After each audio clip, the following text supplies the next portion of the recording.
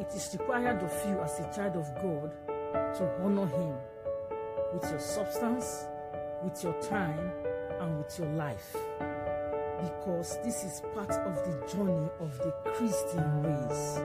Honor God and it shall be well with you.